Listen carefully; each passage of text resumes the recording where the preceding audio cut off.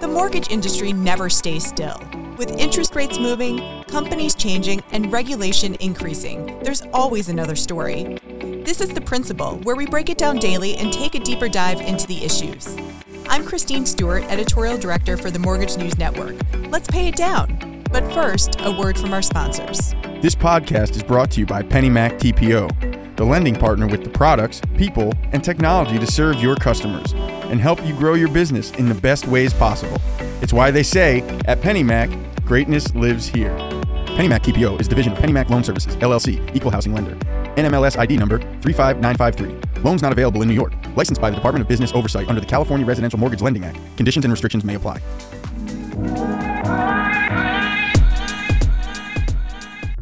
Fannie Mae this morning reported solid earnings for the first quarter of 2022, but officials caution they expect the U.S. economy to face a modest recession in the second half of the year.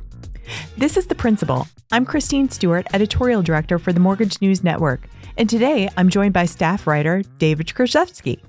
So, Fannie Mae released its first quarter earnings today. Were they good? They were not bad, I guess is the best way to describe them. They weren't quite as good as Freddie Mac's were last week, but they were still pretty solid. They earned net income of $4.4 billion in the first quarter. That was down 15% from the fourth quarter and down 12% from the same quarter last year. But interestingly, their net worth increased dramatically from last year, something like 71%. So they have a much larger portfolio than they had even a year ago. So their earnings were down just a little bit, but their net income was up because they've acquired more? Well, their book value was more because they added more loans. They added more purchase loans. They acquired more refinance loans too, but the majority of what they acquired was purchase loans. And again, their earnings were down, but they weren't down as much as some of the other big banks out there or other lenders that have had significant issues because of the lack of inventory and rising interest rates. So they acquired more purchase loans. So, does that mean that there are still more purchases out there? Obviously, refis are shrinking. Well, yeah, there's some concern about that given the state of the economy. And they expressed some concerns during a webcast this morning where they discussed the earnings because there's a lot of uncertainty of what's going to happen the rest of the year. So what are some of the other economic indicators that they're watching then? Well, they listed a bunch of them, not the least of which is the Fed is meeting today or starting to meeting today and ending tomorrow on what they're going to do with their federal funds rate, as well as what their plans are for trying to rein in inflation for the rest of the year. They're expected to start selling off some of their assets, and that's going to tighten the monetary situation for everyone. So that's thing one. Thing two is, again, COVID is still an issue, and it's affecting supply chains. It's affecting workers. It's also part of the reason we have inflation. So there's that too. And then there's other things, including, and again, this is no small thing, the war in Ukraine, which is upsetting economies all over the world. So Fannie Mae officials may be celebrating today a little bit, but what do they say the future holds? Well, their concern is, again, what the Fed is going to do and what that's going to mean for the housing market. They said they don't expect a major recession like we had in 2008, especially when the housing market crashed back then. They say the metrics are different. Most organizations are now in a better position to handle mortgage delinquencies and things like that. They have forbearance programs that they're used to using and the ability to extend those to homeowners so that homeowners can remain in their homes. Back in 2008, there were just a humongous number of foreclosures going on and banks taking back properties. That's not going to happen this time. And then the other thing that's going on is overall, everyone's in a much better position financially than they were back in 2008. So, Fannie Mae's at no risk of failing. Freddie Mac's at no risk of failing. They've been sort of helped along by the federal government and the Treasury, and they're in much better financial conditions than they have been in a long, long time.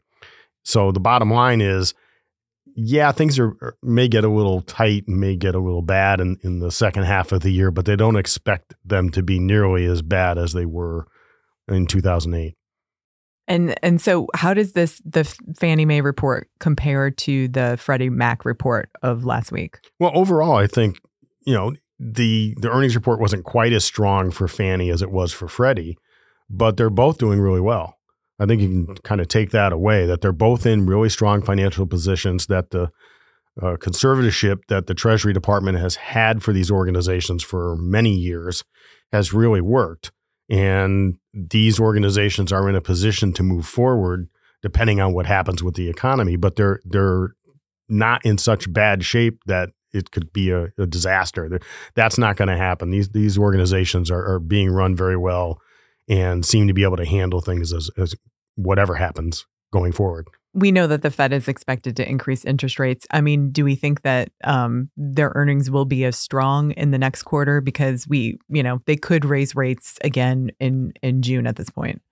Yeah, it's going to be interesting. I mean, there's a lot of talk that the Fed increase is already built into the rates because everyone's expecting them to raise it by 0.5 point. I think the surprise will be if the Fed does something they don't expect. They announce a smaller rate increase, maybe because the GDP report showed there was a slowdown beginning to sort of take effect. On the other hand, they may feel, we need to do something stronger than a 0.5 point. And if they come out with a 0.75 point rate increase, that could change the whole ballgame. No one's really expecting that at this point, but you never know.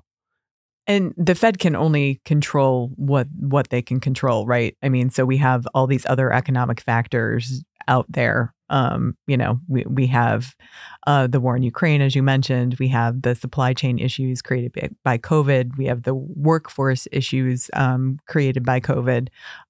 So what is their feeling on these? Well, again, the Fed has one or two tools it can use to try to affect the economy. One is the federal funds rate. The other is what they do with their balance sheet.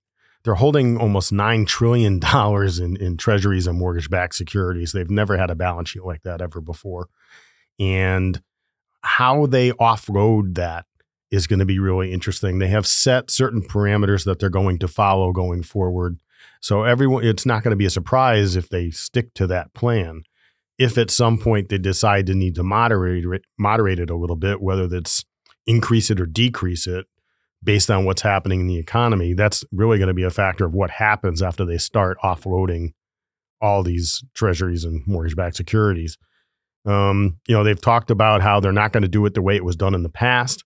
They did it fairly quickly the last time they did it. It's going to be much more measured, I think, this time.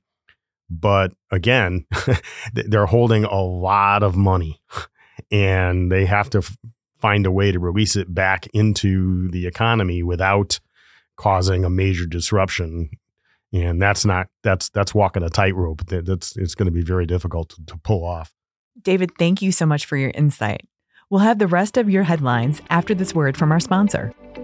This podcast was brought to you by PennyMac TPO. Visit tpo.pennymac.com to learn more about becoming a partner and starting your journey to greatness.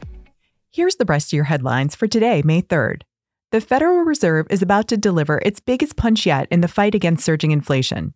Policymakers start a 2-day meeting today, and they are widely expected to raise interest rates by 0.5 percentage point, the largest rate hike in more than 2 decades.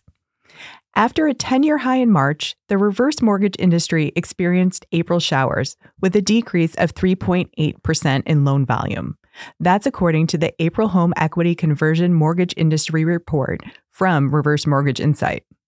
And finally, First American Financial Corp announced today that it has completed its acquisition of Mother Lode Holding Company, a California-based provider of title insurance, underwriting, and escrow services for the residential and commercial real estate transactions.